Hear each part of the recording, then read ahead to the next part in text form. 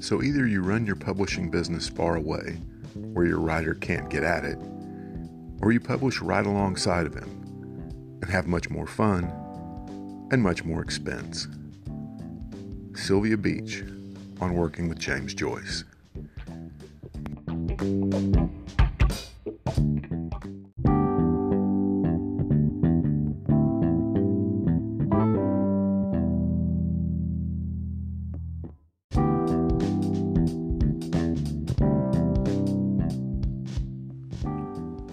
Welcome to Bookish, a literary podcast.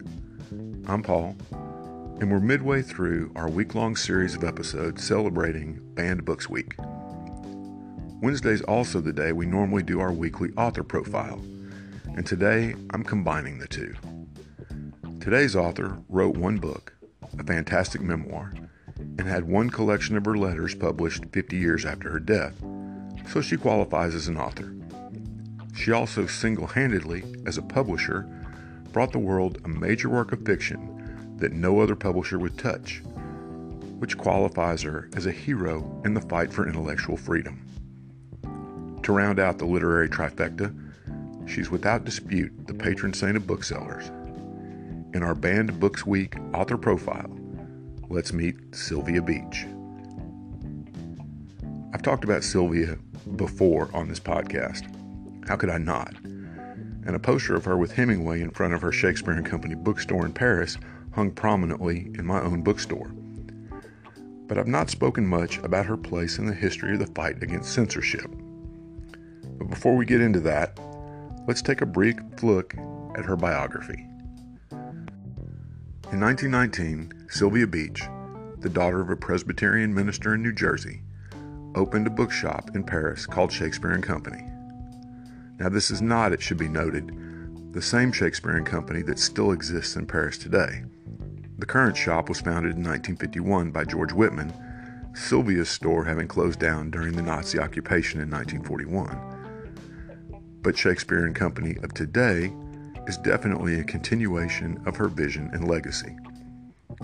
Sylvia's 1959 memoir, Shakespeare and Company, the only book she ever wrote, chronicles the nearly 25 years her bookstore was the literary center of the world. The authors who frequented the shop, and even received mail there when they had no stable address, include nearly every notable writer from the 1920s and 1930s so-called lost generation. T.S. Eliot, F. Scott Fitzgerald, Ezra Pound, DeJuna Barnes, Gertrude Stein, John Dos Passos, James Joyce, D.H. Lawrence, and of course, Ernest Hemingway. Among those authors, she's most closely linked with Joyce, for reasons that will be clear in a moment. She closed the shop in 1941 during the occupation rather than sell her last copy of Finnegan's Wake to a Nazi officer. Sylvia died in Paris on October 5, 1962, at the age of 75. Now, it is no secret from both her memoir and her letters that Sylvia Beach simply adored James Joyce. Incidentally, her love of him and his work is the sole reason I try every year to read Ulysses, so far without success. But if she loved it, there's got to be a reason, so I'll keep on trying.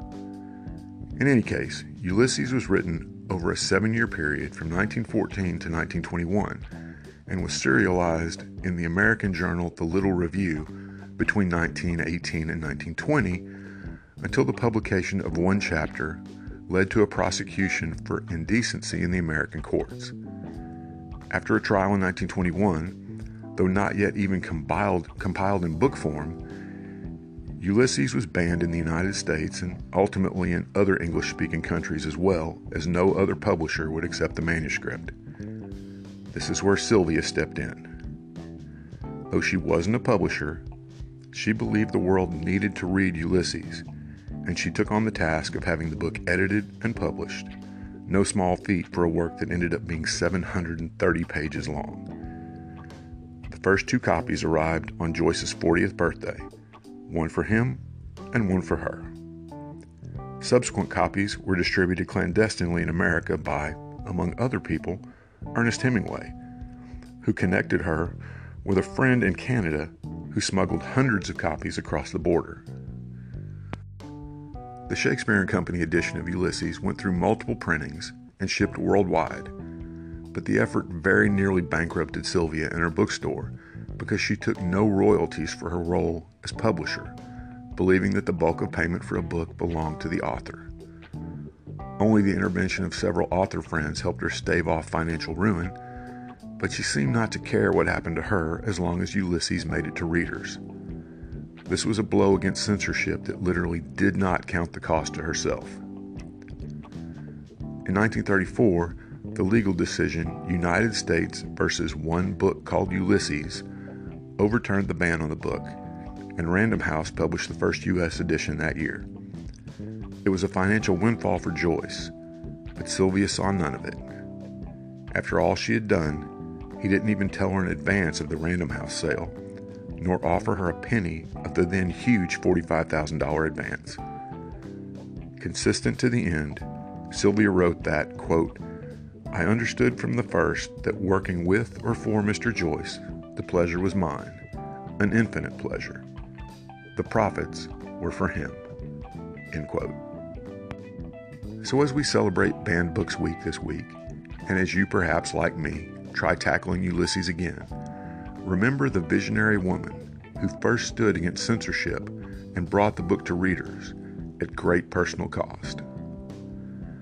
I want to close this episode with my favorite quote about Sylvia Beach, and one that sums her up quite well, I think. In his memoir of his early years in Paris, Hemingway wrote several chapters about Sylvia. The most memorable was this. "No one," he wrote in A Movable Feast, "was ever nicer to me." Have a great day, read some banned books, and we'll see you tomorrow.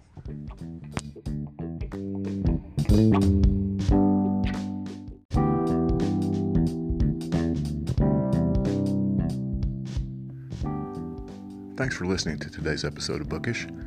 I hope you're finding it both enlightening and entertaining. If you are, I hope you'll consider supporting the podcast.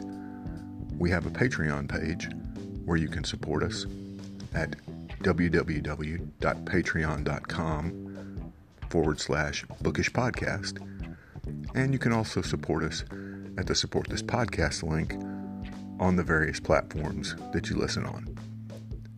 It'll go a long way towards helping us continue to provide new episodes and hopefully get to the point where we'll be totally ad-free. So I thank you for your support.